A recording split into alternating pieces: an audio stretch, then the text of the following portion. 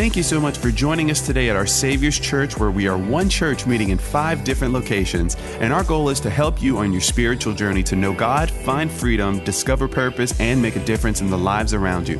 If you'd like to learn more about our Savior's Church or how to get involved, visit us online at oursaviorschurch.com. So great to see everybody this morning, that you're here in church, and even those joining us online, we're glad that you're joining with us. Special warm welcome to the men and women in the Lafayette Correctional Facilities that are there tuning in with us. Can we give them a hand as well? You're just as much a part of this church as everybody here live, so thank you for being with us and being here this morning. Well, let me ask a question. Who would like championship relationships this morning? Come on, put your hands up. It's okay. You can join in church, and you can join in online as well. I think all of us would, and we're continuing in this series, Championship Relationships. You've heard Pastor Jacob 2 weeks ago. If you haven't listened to those messages, please go back. They're phenomenal. Him and Miss Michelle did an amazing championship marriage edition relationships, all about what that means to have an amazing marriage. And then last week, we heard on Valentine's Day, really the ingredients for a championship relationship. But this morning, I want to challenge you. Can I challenge you this morning? Can I challenge you this morning? Some of you are like, I'm nervous, Pastor. It's okay. I'm not going to bite. Okay, that hard. But it's going to be great, because I want to challenge you, and I want to talk to you about the people on your relationship team, okay? The people on your relationship team. You might be going, I'm not on a team. But let me explain in just a second. Because I might not be an expert in a lot of things. I'm not a psychologist. I'm not a therapist. I'm not a counselor like Pastor David. If you need some trouble, that's him, not me, okay? But can I tell you, I know what a championship team looks like.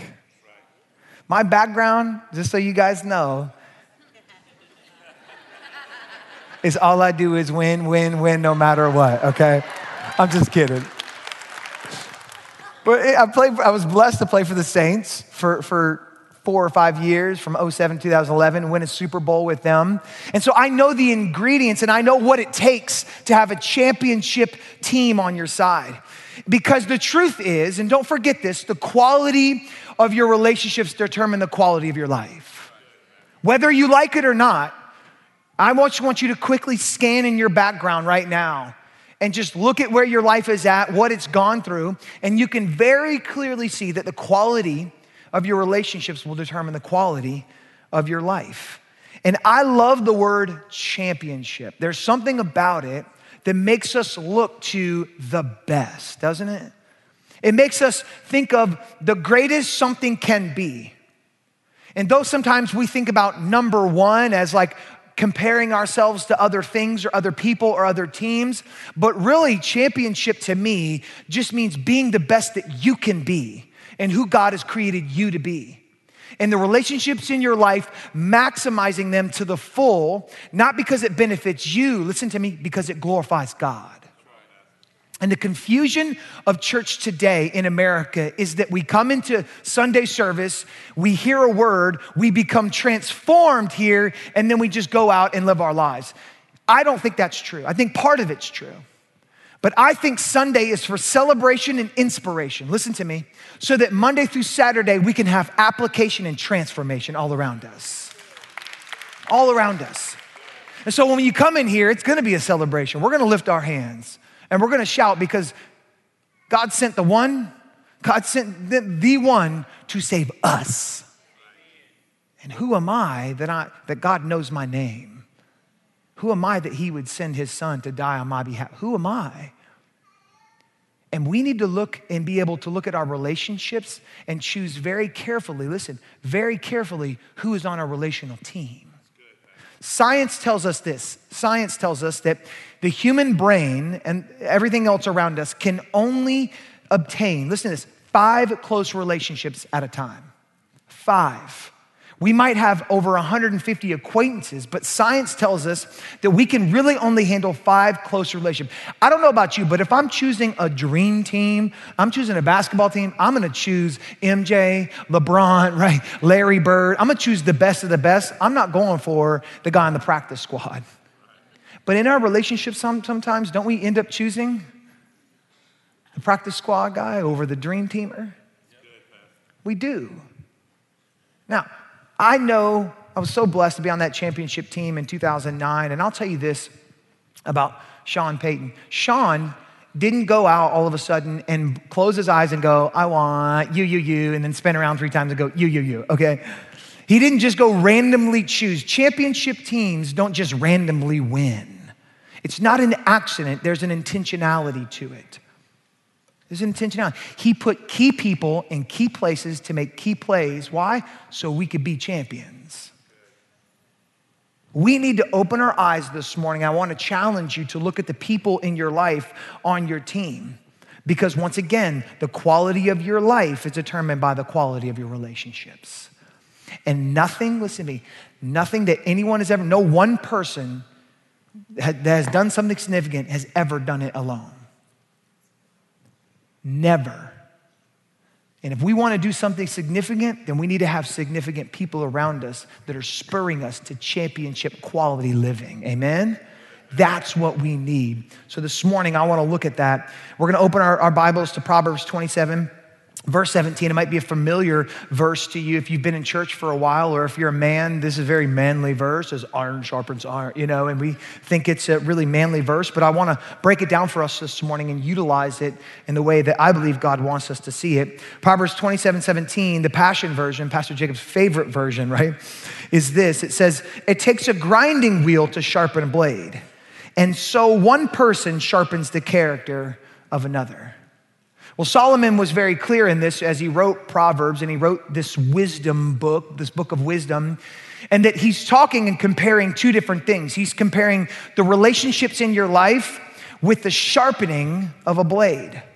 Now, what's interesting about this is it clearly delineates and denotes 2 different kinds of relationships in your life. Listen to me here. Listen to this. There is no neutral relationships in your life. What do you mean by that? It means this, they're either sharpening you or they're making you soft, one or the other. It's not, well, I like being around them, and sometimes they're cool, sometimes they aren't, and we casually, haphazardly enter into these relationships when all the while we don't realize it, but it's not sharpening you, it's making you soft. But the hard part about relationships that grind is the difficulty about it is the way that it happens, okay? Before y'all start oohing and ahhing, like, oh, he has a knife this morning. Yeah, I do, okay? Okay, your pastor went crazy. No, and what's interesting about this is that the technique of sharpening, and I'm not an expert sharpener, but it doesn't take a rocket scientist to figure out that in order to sharpen something, there has to be friction. There has to be a grinding motion that happens in order to hone the blade. Why? Because it won't get sharp unless you put some pressure on it and make it feel uncomfortable, y'all. It won't happen.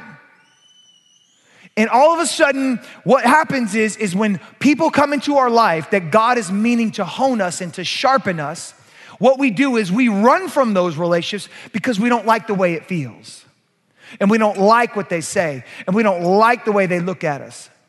And they don't know me. God knows my heart. They don't know my heart. You know how many times I hear that around? It's like, they can't judge me. God judges my heart. Well, guess what? The Bible clearly tells that if you're a brother and sister in Christ, that we judge in the house, not outside the house. So absolutely we can. And here's why it's good, because we're trying to sharpen each other. We're trying to sharpen each other. But too many times, what do? We run away from the sharpening. Why? Because it feels like it's harming us. It feels like it's difficulty and messy. And we avoid those grinding people that want to sharpen our lives because of 2 reasons, because of past hurts and insecurity.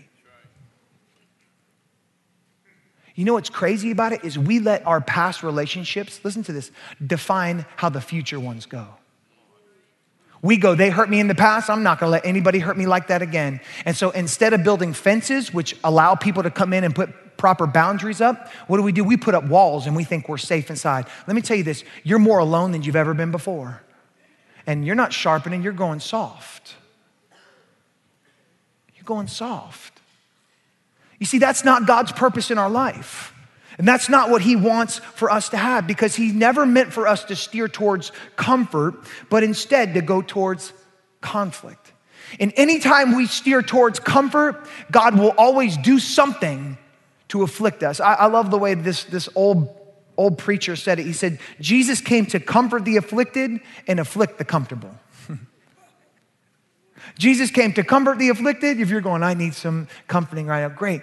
But he also said, if you're too comfortable, I'm gonna afflict you. Why does he do that? Because he loves you so much to let you stand still where you are and not be what he created you to be in the lives of the people that he called you to be with. It's just not the truth. He wants more for your life, for my life. But in order to do that, we need to hone ourselves with other people. Because though Christianity, listen to me, in the decision that we make to be born again is very private, the way we live is very public, amen? We are called to be salt and light in this world. So if we're gonna do that, we need to be the best salt and light that we can be, and we need to put other salt and light around us. But it takes a sharpening, a friction, and it takes conflict. And too many times, conflict gets a bad rap. Too many times it does, because we think that because conflict feels uncomfortable, we think it has no productivity. Listen to me. Conflict breeds intimacy every single time. Well, how do you know that, Pastor Chris? I know that because of the relationship that I have with Jesus and the relationship that I've seen with other people. At some point in your walk with Jesus, if you're a born-again believer, here's what ends up happening. It's what I call a beautiful collision happens. It's where your will meets God's will. And what happens is there's this beautiful collision. None of us come to God. He chooses us. Why do I say that? Because usually it's at your lowest point. You don't choose God at your highest point. You choose him at your lowest point. Why? Because you've gotten to the end of yourself and your will and your effort, and you go, it's still not enough. And God goes, are you going to surrender to my will and my effort? And there's a collision that happens. One of the strongest prayers that I have for my kids is not that they just are born again believers and that they love Jesus. I want that for them. But I want them for not because they think it's my faith, but because they come into a collision with an amazing God and an amazing Father that says, I want more for your life than what you can even think of. And in order to do that, you have to surrender to your will to my will. I want that for them. And if we think we come to Jesus because we want him, no, it couldn't be further from the truth. We come to him because we have no other choice, and he is the greatest option we have. He is the greatest option we have. So it's a beautiful collision that begins to happen. And all of a sudden, it's either your will or it's God's will. And this conflict, listen to me, this conflict breeds so much intimacy in that relationship. And so we confuse God's love and we say, well, God, you love me so much. And he goes, but yeah, look what it took to get you. It took the cross. That's conflict. But without that conflict, we would never have intimacy with Jesus. And that's what we want with other people. The problem is, because of this conflict and this sharpening, here's what happens. We avoid it and we resist it. You know, this past week, it was interesting going through an ice storm in South Louisiana. I'll just say that right now. In South Louisiana, and praise God that it's over. Hope and pray that everybody stayed safe and warm over those past few days. And it was just weird. And I have 5 beautiful kids under the age of 9. And these amazing kids, 4 out of the 5 were born in Louisiana. And so they are proper Cajuns, y'all.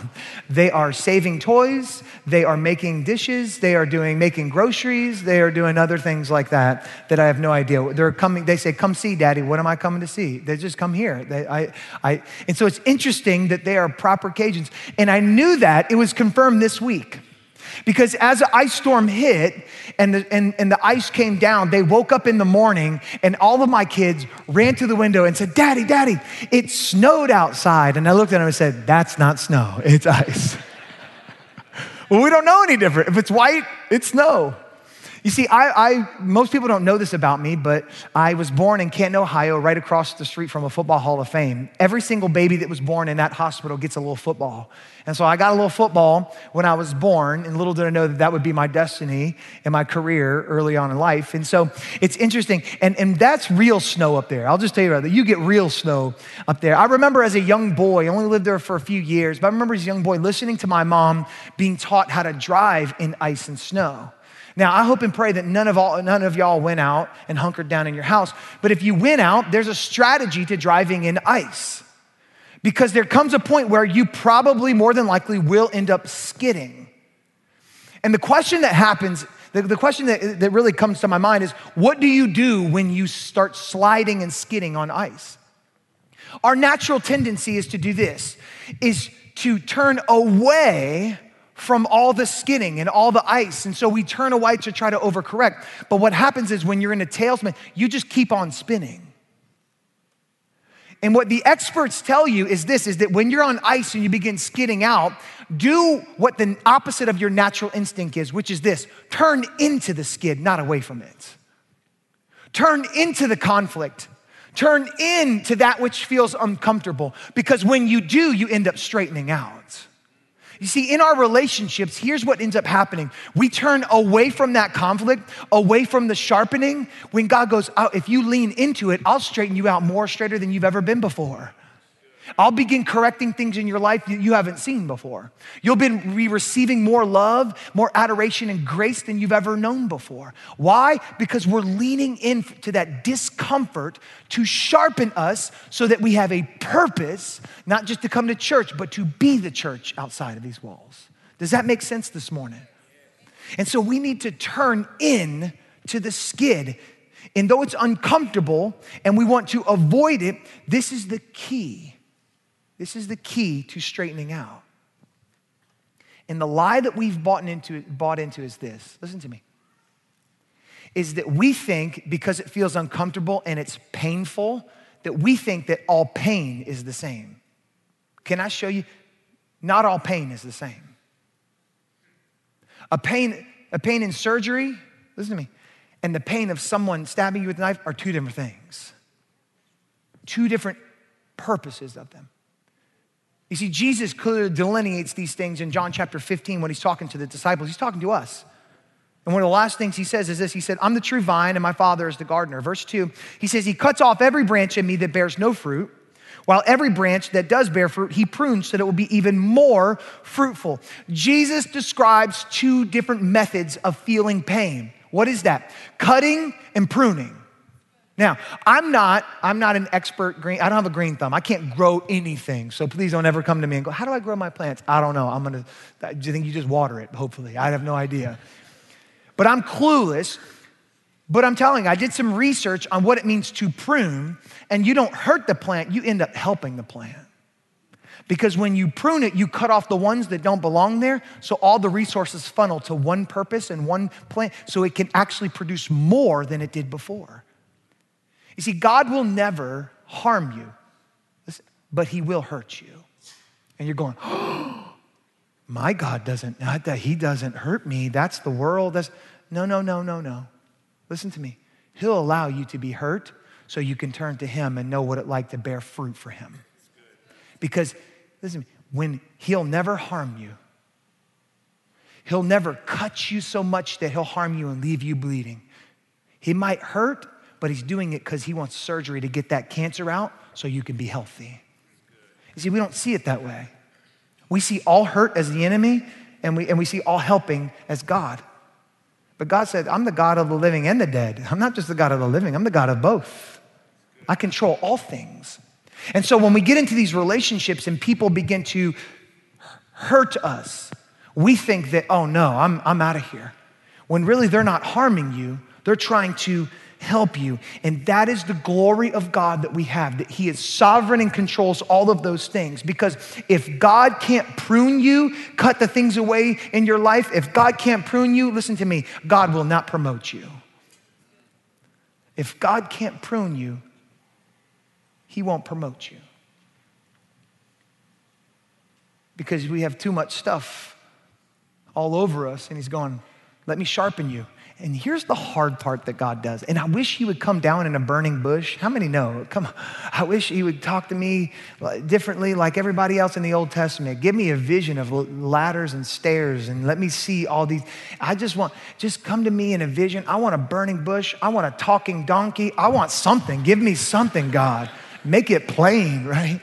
Here's what he usually does, and he knows it. He knows because he's a great, good father, is that now he comes to me, not in a talky donkey, not in a burning bush. Here's what he comes to me in other people. That's difficult because we want to fold our arms and go, what do you know? Take the plank out of your own eye first, It's one of those things, and we throw an attitude, and we just go, you can't tell me about my life. I don't care if I was being mean to my boss, but it doesn't matter to me. You don't know what they did. So we justify our actions because we don't like what somebody wants to say to us. We don't want somebody to reveal the truth. And we sit there, and we just go, okay. And God goes, you realize, here's what he said, you realize I'm not going to let you sit there and do that. So what does he do? He sends somebody else in your life. And then he sends other things. And then he does this. And he goes, I love you so much, I will continue to make you feel pain and hurt until you turn to me and say, this is God's way, not my way. He will do it. He is that loving of a father. I love what Darius Daniels says, a good friend of this house. He says this, all people have equal value before God, but not all people bring equal value to your life. Some of us put the same people on the same level. And one's trying to help you and the other's trying to hurt you. One's trying to sharpen you, the other trying to make you soft. And we don't evaluate the relationships in our life. Remember, 5. You only get 5. Those are dangerous who we need to pick. So I want to help us choose the best. Can I do that this morning? I want to help guide and direct us. If we only get 5, if we know we want people to sharpen our lives, it might feel uncomfortable. I'm going to turn into the skid. Then we need to choose the best relationship team that we can. And I believe Solomon does that again in Ecclesiastes chapter 4. I'm going to give you 4 indicators. I'm going to read the verse and then we'll have those 4 and then we'll close. Here's what it is. Ecclesiastes chapter 4 says this, 2 people are better than one because together they have a good reward for their hard work. If one falls, the other can help his friend get up. But how tragic it is for the one who is all alone when he falls. There's no one to help him get up. And again, if 2 people lie down together, they can keep warm. But how can one person keep warm? Though one person may be overpowered by another, 2 people can resist one opponent. Write these 4 things down. I'm going to give you to them one by one. The first one is this, that we see in these verses, is we need shared purpose. Shared purpose. Someone who will work with you. Solomon says 2 are better than 1 because you get a good reward for their hard work. When we talk about hard work, and I remember talking, I remember being at the Saints, and when you went into the locker room in every single practice, we had one goal. We had one purpose. It didn't matter if you were the front office staff or you were the lowest man on the totem pole. It didn't not matter. The one purpose that we had was to win the Super Bowl. Not win just a game, not just win 2 or 3, but to win the Super Bowl. We had purpose and we were going in the same direction. And what I believe many of us have done is we created a relationship team, listen to me, based upon proximity and not purpose. I'm telling you right now, I don't know who this is for, but the Holy Spirit's about to poke on something. That you've been lumping people into your life based upon proximity because they're around you, not because they have the same purpose as you. And it's a detriment to your life right now. It's a detriment to your life. One of the joys of my short pastoral career has been coming up as a youth pastor and a college pastor and sub 30 and that transition between high school and college is always very difficult for parents and students. And the thing that I realized over the past few years that I dealt with probably more than anything else was the fact that it wasn't that the schooling was that hard or they're having tough with life, transitions with life. The biggest thing that they dealt with, this is a shocking thing, was they had a tough time making friends. And you're probably going like me, like, what do you mean making friends? They had a tough time making the friends like they had back in high school or middle school. And I found that the reason why is because most of our relationships come based upon where we are in that season of life. Right? Think about it for a second. If you're on a sports team and you were a football player, all your buddies were football guys, or you're a cheerleader, you were a cheerleader, or gymnast, or whatever you did, or at your job, all your friends are right there. Based upon proximity, we give people access to our lives. When the Bible clearly tells us right there that that's not wise because they're not working in the same direction as you. And so what we do is we think that shared proximity equals shared purpose. It doesn't. Because they're not going in the same direction. It's why Paul says in 2 Corinthians is this. He says, do not be unequally yoked with unbelievers. For what partnership has righteous with lawlessness, or what fellowship has light with dark? Paul is not saying to the church at Corinth, hey, don't be around anyone who doesn't believe what you believe. Here's what he's saying. He's saying you can't work with somebody and be attached to somebody that's not going in the same direction. Because there's no fellowship there. And what Paul's referring to is Deuteronomy 22 back in the law, where he's talking about an agricultural yoke. And we don't know what this is today and age. Most of us don't have any idea, but back then this was very common to what was happening. Is that they would yoke up two animals and they would put this big wooden apparatus on these two animals and they would plow the field or they would plant seed and they would go in this direction and together they would pull the weight and have purpose in what they were doing. Now, Deuteronomy 22 in the law tells the Israelites to do this. It says, don't yoke a donkey with an ox. Now, I don't know nothing about animals, okay? But I know that I like an ox. And donkeys, you're kind of like, what are they? Are they a horse? Are they not? What do they do? But they said, don't yoke those together. And when you look at the physical anatomy of each of these animals, it's interesting why they're saying these things. Practically, it doesn't make sense. An ox is way bigger than donkey. And so what you have, an ox is way stronger than a donkey is. So what happens in this direction, as they try to pull together, they end up fighting one another and resisting one another, and neither one of them enjoy the process nor get to where they want to go. Because why? Because one is bigger than the other and it's pulling and dragging the other one. The other one is taller, so it's having to come up and be with the other one where it's at. They're unequally yoked, meaning they're not going in the same direction.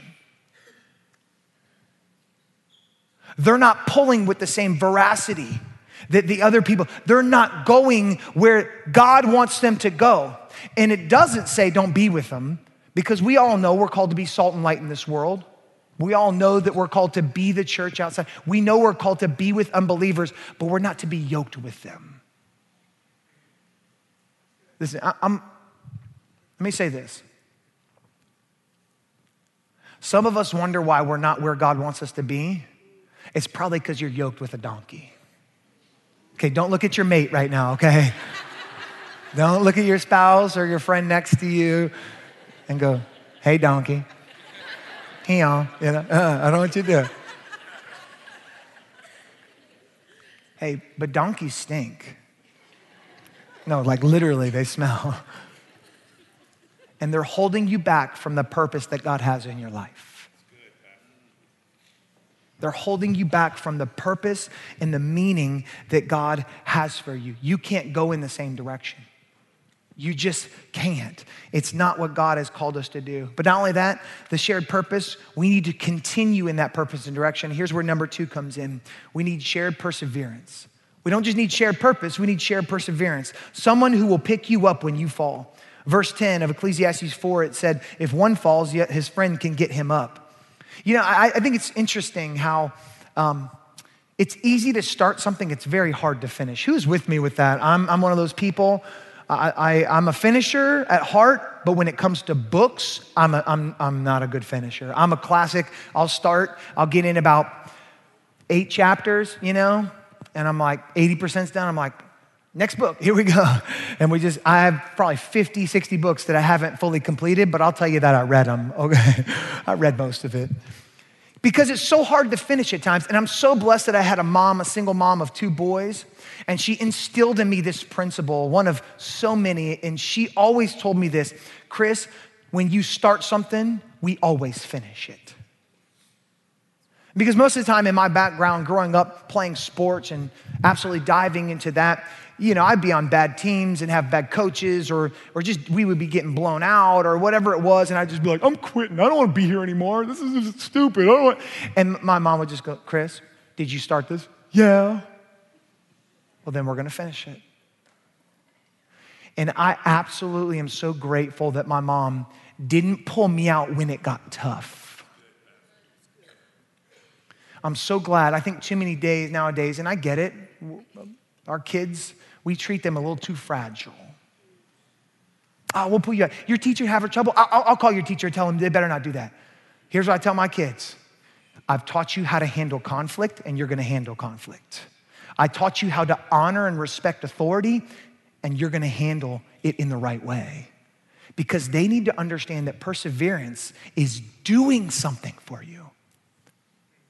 It's doing something. It's what the Bible tells us. It does something for us. James, the half-brother of Jesus, who really didn't even believe that Jesus was the Son of God until after he rose from the dead, writes this book, these letters to the churches all over the Middle East, and he encourages them and challenges them because the church was being persecuted. This is one of the first books that the letters they believe was written in the first century. And so it's encouraging believers as they were persecuted. Now, persecuted is not like you hang a picture, a cross on your cubicle and people are like, oh gosh, It's not one of those. This is something where they are being burned at the stake, where they are being crucified upside down. This is real persecution, and he encourages them with the first letter that he gives them. Here's what he says to them. Consider it pure joy, my brothers and sisters, that whenever you face trials of many kinds, here's what he's saying. Whenever you fall down, whenever you get knocked down, because you will get knocked down, whenever you fall in that pit, he's saying pick each other up. Because here's what it's doing. Because you know that the testing of your faith produces perseverance, endurance, going after it, getting up when you get knocked down. And here's what it says, because so let perseverance finish its work so that you may be mature and complete, not lacking anything. James is encouraging us, listen to me, to saying to keep going when the world tells you to stop. Keep going, but we need one another to do it. We need the championship relationships in our life to pick us up and say, let's keep going. I'm walking with you too. Let's go. And you keep on and you finish it. And what happens is when you keep walking and you don't stop, maturity comes. You'll be complete. You won't lack anything, the Bible tells us. We need this today more than ever before. We need championship people in our lives. Why? Because the Christian life, if you haven't figured it out already, is not rainbow and butterflies. Amen. It's just not. I love what C.S. Lewis said. He was a former atheist. He said this. He said, I didn't go to religion to make me happy. I always knew a bottle of port would do that. But if you want a religion to make you feel comfortable, I certainly don't recommend Christianity. It's the truth. We need to be enamored by God's love, but we don't need to be fooled, listen to me, fooled into thinking that the love that God has for us is similar to the love that the world gives us. Because that's what happens. I should feel good because love makes me feel good. Jesus didn't feel like going to the cross when he said, spare this from me, God. But he goes, thy will be done. It's not mine. It's yours. We need to choose the right people that will persist, will endure through it all with us. So we need purpose. We need shared perseverance. And the third thing is this, we need shared provision. Someone who will keep you warm. Verse 11 of Ecclesiastes 4 says, again, if two people lie down together, they can keep warm. But how can a person keep warm on their own? What's interesting is this is really all about, and I'll just say it clear, this is all about authenticity and transparency. This is about taking off the proverbial mask and cutting the red tape of social distancing and getting close with somebody, right? If you've ever tried to keep warm with somebody on a cold night, you got to get pretty close, real close to keep warm. And so what's interesting about this is the provision side of things. We have to listen to me, remove the mask and get close and hear what we need, not always what we want. You see, provision is what we need, not what we want. God gives us provision. He doesn't give us a Lamborghini. Provision is what we need. When I was in the NFL, what was interesting is I couldn't stand day after games. No matter if we won or lost, I just didn't like them. And the only reason I didn't like them was because what we would do right after a game is we would go in the film room and we would replay the game film and we would watch ourselves, and I would cringe every time. I couldn't stand watching myself and going like, oh gosh, that's me. Because it felt like I'm airing out my dirty laundry in front of everybody, like, here's me. And my dad said it best. He said, I never realized how much pressure you're under when you're in the NFL. He said, if somebody followed me around with a camera 24/7 in every move of my job, I would be in trouble probably. And that's just the truth. Everything you do, we say this, the big eye in the sky, don't lie. That's what we say. It'll tell you exactly what you're doing, where you're at. And I know what I did wrong, and I know some of the mistakes, and what was really tough is it's like, man, I let down my teammates on this play. I missed this tackle. I missed that block I missed all the, and so I'm looking at these things, and I'm just cringe. I just didn't like it. I was like, oh gosh, I feel like I'm letting myself down. But can I tell you, I needed it. I needed it. Because I can't get corrected if I don't know my mistakes. I can't get it right. I can't get that block right that's gonna help the team. We can't get to the Super Bowl if I don't make this play. And that's what we need.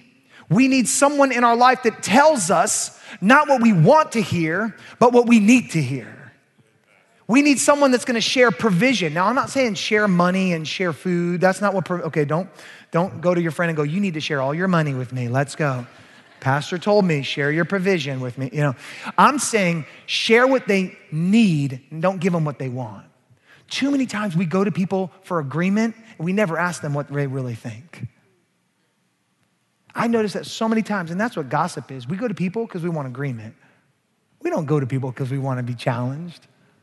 We're not looking for people to tell us what we need. We want people to tell us what we want to hear, right? It's like, I love, thank you guys, when you go out, you're like, oh, Pastor, it was a great sermon, great. And that's wonderful. That's encouraging. Thank you for doing that.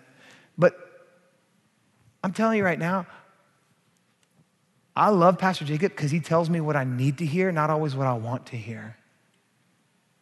And I need someone in my life that can tell me what I need to hear and share those provisions with me, even if it's not what I want to hear. Because he's making me better. And this is the intent of all of it. Because you can only truly be friends when there's a revealing factor to it. Jesus talks about it in John chapter 15. He said, I no longer call you my servants because my servant doesn't know what my master's business is. Instead, I have called you my friends, for everything that I've learned from the Father I've made known to you. Here's what Jesus is saying. He's saying, because he reveals these things, you're not a servant because you know exactly what's happening. You're now a friend. See, real friends know who you are and still love you anyway. You reveal it to them and they go, we're close now. We're not acquaintances, we're friends. Because there's a revealed word there that begins to happen. And Jesus said, we're friends because you know what my Father knows. And you know the whole plan of it. We need people in our lives, listen to me, that share the same provision so we can hear what we need to hear, not what we want to hear. And finally, we're gonna close with this. And here's where we close. Is number 4, we don't just need purpose, shared purpose. We don't just need shared perseverance or provision. We need shared passion. A shared passion. Someone who will fight for you. Ecclesiastes verse 12, Solomon ended it like this. He said, though one person may be overpowered by another, 2 people can resist one opponent. I love the way this version says it. It says, and one standing alone can be attacked and defeated, but 2 can stand back to back and conquer. Some Braveheart stuff. They may take our lives, but they'll never take our freedom. Standing back to back. You know what's interesting about that illustration of what Solomon does is he paints this picture that you're not going to see what's on the other side. that you're gonna have to stand with your back and you're gonna have to trust that that person, that championship relationship in your life is fighting with the same passion as you are. That takes a level of trust and faith in someone else. But the interesting part about coming into something like that and going back to back with somebody and fighting with the same passion as somebody else is you don't know how they're gonna fight until you get into the war. You don't know who they are. You don't know if they're gonna fight for you or with you. And we throw around this word, listen to me, we throw around this word spiritual family. Where I grew up, I didn't ever even heard that before. I love Pastor Jacob throws it around everywhere like everybody knows. I didn't know it. But I get it now. And I didn't get it until I came here 7 years ago. I thought I had spiritual family, but I didn't. And you don't know who that family is, and you don't know how that friend will fight until you get into the war. Our third child was born as a preemie, spent 24 days in the NICU, right here in Louisiana, right here in Lafayette, that women's and children. And we were there. It was one of the toughest times that we had gone through. And what's interesting is I began to see a beautiful picture of really what spiritual family is all about. I had no idea before. We were in a war that we could do nothing about. A helpless war where you feel like you can fight, but you really don't know how to fight that war. And you feel alone and you feel scared at times. And I'll never forget, I feel like this was yesterday. The first person that walked into that hospital room, I knew that is a brother I want to be with.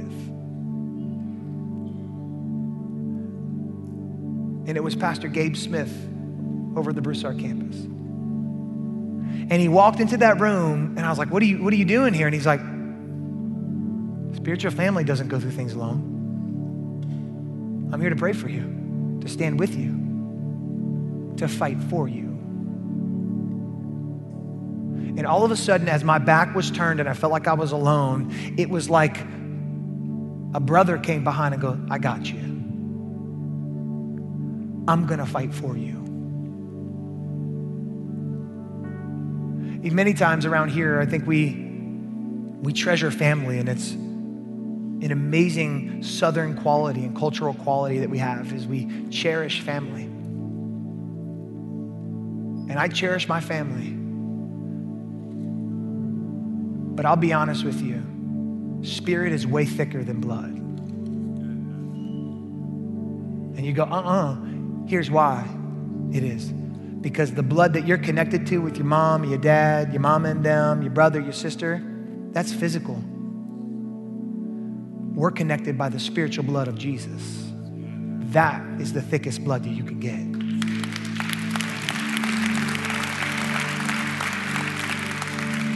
Because we're not fooled by thinking because we have the last name or we're relatives that we need to fight for one another. No.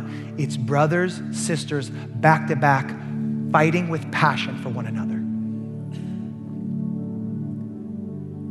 That's what spiritual family is about. It's not getting together and us go, hey, this is great. How you doing? Hey, wonderful. God bless you. It's fighting with somebody who has cancer and just walks up to the front going, I need some help. And we pick them up and just begin praying for them. Knowing, believing God's gonna heal them, but more importantly, giving them hope that he's not in this journey alone.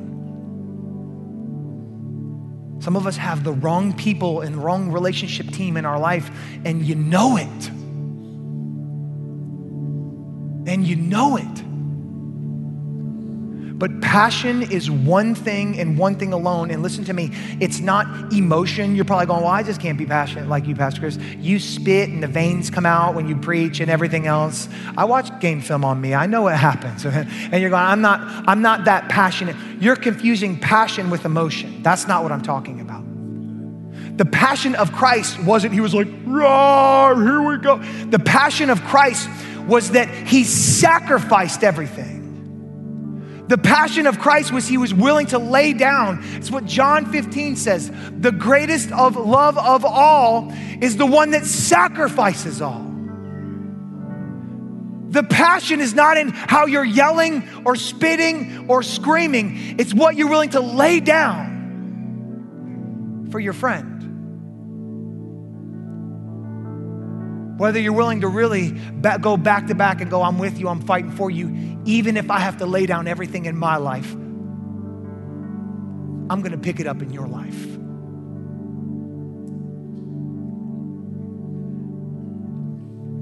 We're not creating a church here. We're creating a family. A spiritual family that will stand back to back when things are tough, will tell you the truth when things are tough, will love you when things are going terrible, and will rejoice and celebrate with you when God blesses you. And that's not easy to find. Listen to me. And it takes courage to cut those relationships off that aren't doing that in your life. Because this book right here, you can read it front to back, study it front to back, but let me just boil it down to you. This is literally a story about a father and son relationship. And a father whose kids go wayward and then has to sacrifice everything to get back into relationship with them. Because relationships aren't just a part, listen to me, aren't just a part of Christianity. Relationships are the point of Christianity. And my prayer for you this morning is, as the Holy Spirit moved, and he's here whether you know it or not, he's brought some relationships to your mind that you know need to go. My prayer is this, that there would be a boldness and a courage to step into that, to turn into the skid, to lean into those relationships that are fruitful, and to exit out the ones that aren't. Because God wants to do amazing things through you. But the most amazing relationship, it all starts with Jesus. It's the only really relationship that matters is Jesus. If he's at the center of everything, we'll be good. If you're trying to get self-help, Jesus might not be the one for you. But if you want salvation and a new life and transformation, Jesus is the only one for you. Would you bow your heads with me this morning as we close? It's just taking a step. Choosing the best friends, you first have to choose the best friend.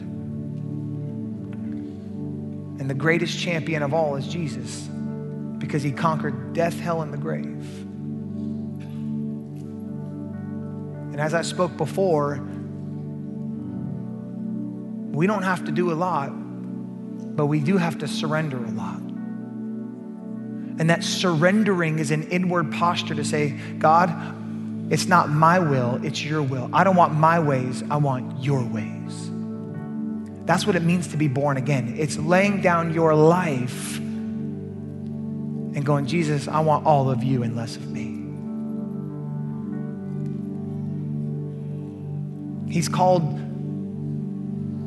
you in this house this morning. And I believe some of you are here because you need to take a step towards him today. So this morning, I want to give you that opportunity. It's called being born again. It's an inward transformation that by faith we say, God, come and do what only you can do. I want to be born again. And just like your physical birthday where you're born once, you're only born again one time. It's not a magic prayer. It's not a magic pill. It's a surrender of who you are and taking up and committing your life to Jesus. And the great part about it, you only have to do it once. Well, how do I do that, Pastor Chris? I want to be born again this morning. It's as simple as ABC. A, we just admit we're sinners in need of a Savior. B, believe that what Jesus did for you on the cross was enough to cover your past, present, and future sins. and see we confess him as Savior. He saves us, and Lord, he is master, boss, king over all of our lives. Some of you in here today, and that's the first relationship you need to choose. This is not about going to heaven. This is about getting heaven here on earth inside of you and living by the power of the Holy Spirit. And I'm gonna pray a prayer in just a moment. We're all gonna pray it together, and I don't wanna embarrass you. I'm not gonna ask you to come down front. But what I will ask you to do is raise your hand, and by raising your hand, you're agreeing by faith, that I would wanna be born again. And by that acknowledgement, you're surrendering everything. Some of you, this is your next step. This is your first step. So on the count of 3, I don't want you to care who's around you, what they might think. But if you're in here and you're going, I want to be born again. I don't think I'm born again. I want to give you the opportunity this morning. 1, he has you here for a reason. 2, he's called you here for this purpose. 3, I want you to raise your hand now. Pastor Chris, include me in that born again prayer. Is anyone? Awesome, I see your hand. Thank you, thank you, thank you, thank you. I see you, thank you, wonderful. Awesome, I see you back there. Awesome, you can put your hands down. One more opportunity, last 10 seconds. If you raise your hand once, you don't ever have to raise it again. It's the glory of the blood of Jesus. But if that's you, said, I should have raised my hand this morning, I want you to raise it now. Anyone else? Awesome, thank you, I see you back there. Thank you, wonderful. Well, church, with all those that raised their hand this morning, we're gonna rejoice with them and we're gonna pray this prayer together. Repeat after me. Dear Lord Jesus, I believe that you're the Son of God. I believe that on the cross, you took my sin, my shame, my guilt, and you died for it. I believe you faced hell for me so I would not have to go, and rose on the 3rd day to give me a place in heaven, a purpose on earth, and a relationship with your Father. Today, Lord Jesus, I turn from my sin to be born again. Say this with me. God is my Father. Jesus is my Savior. The Holy Spirit is my helper. And heaven is now my home. In Jesus' name we pray. Amen, amen. Come on, put our hands together for those who prayed that prayer this morning.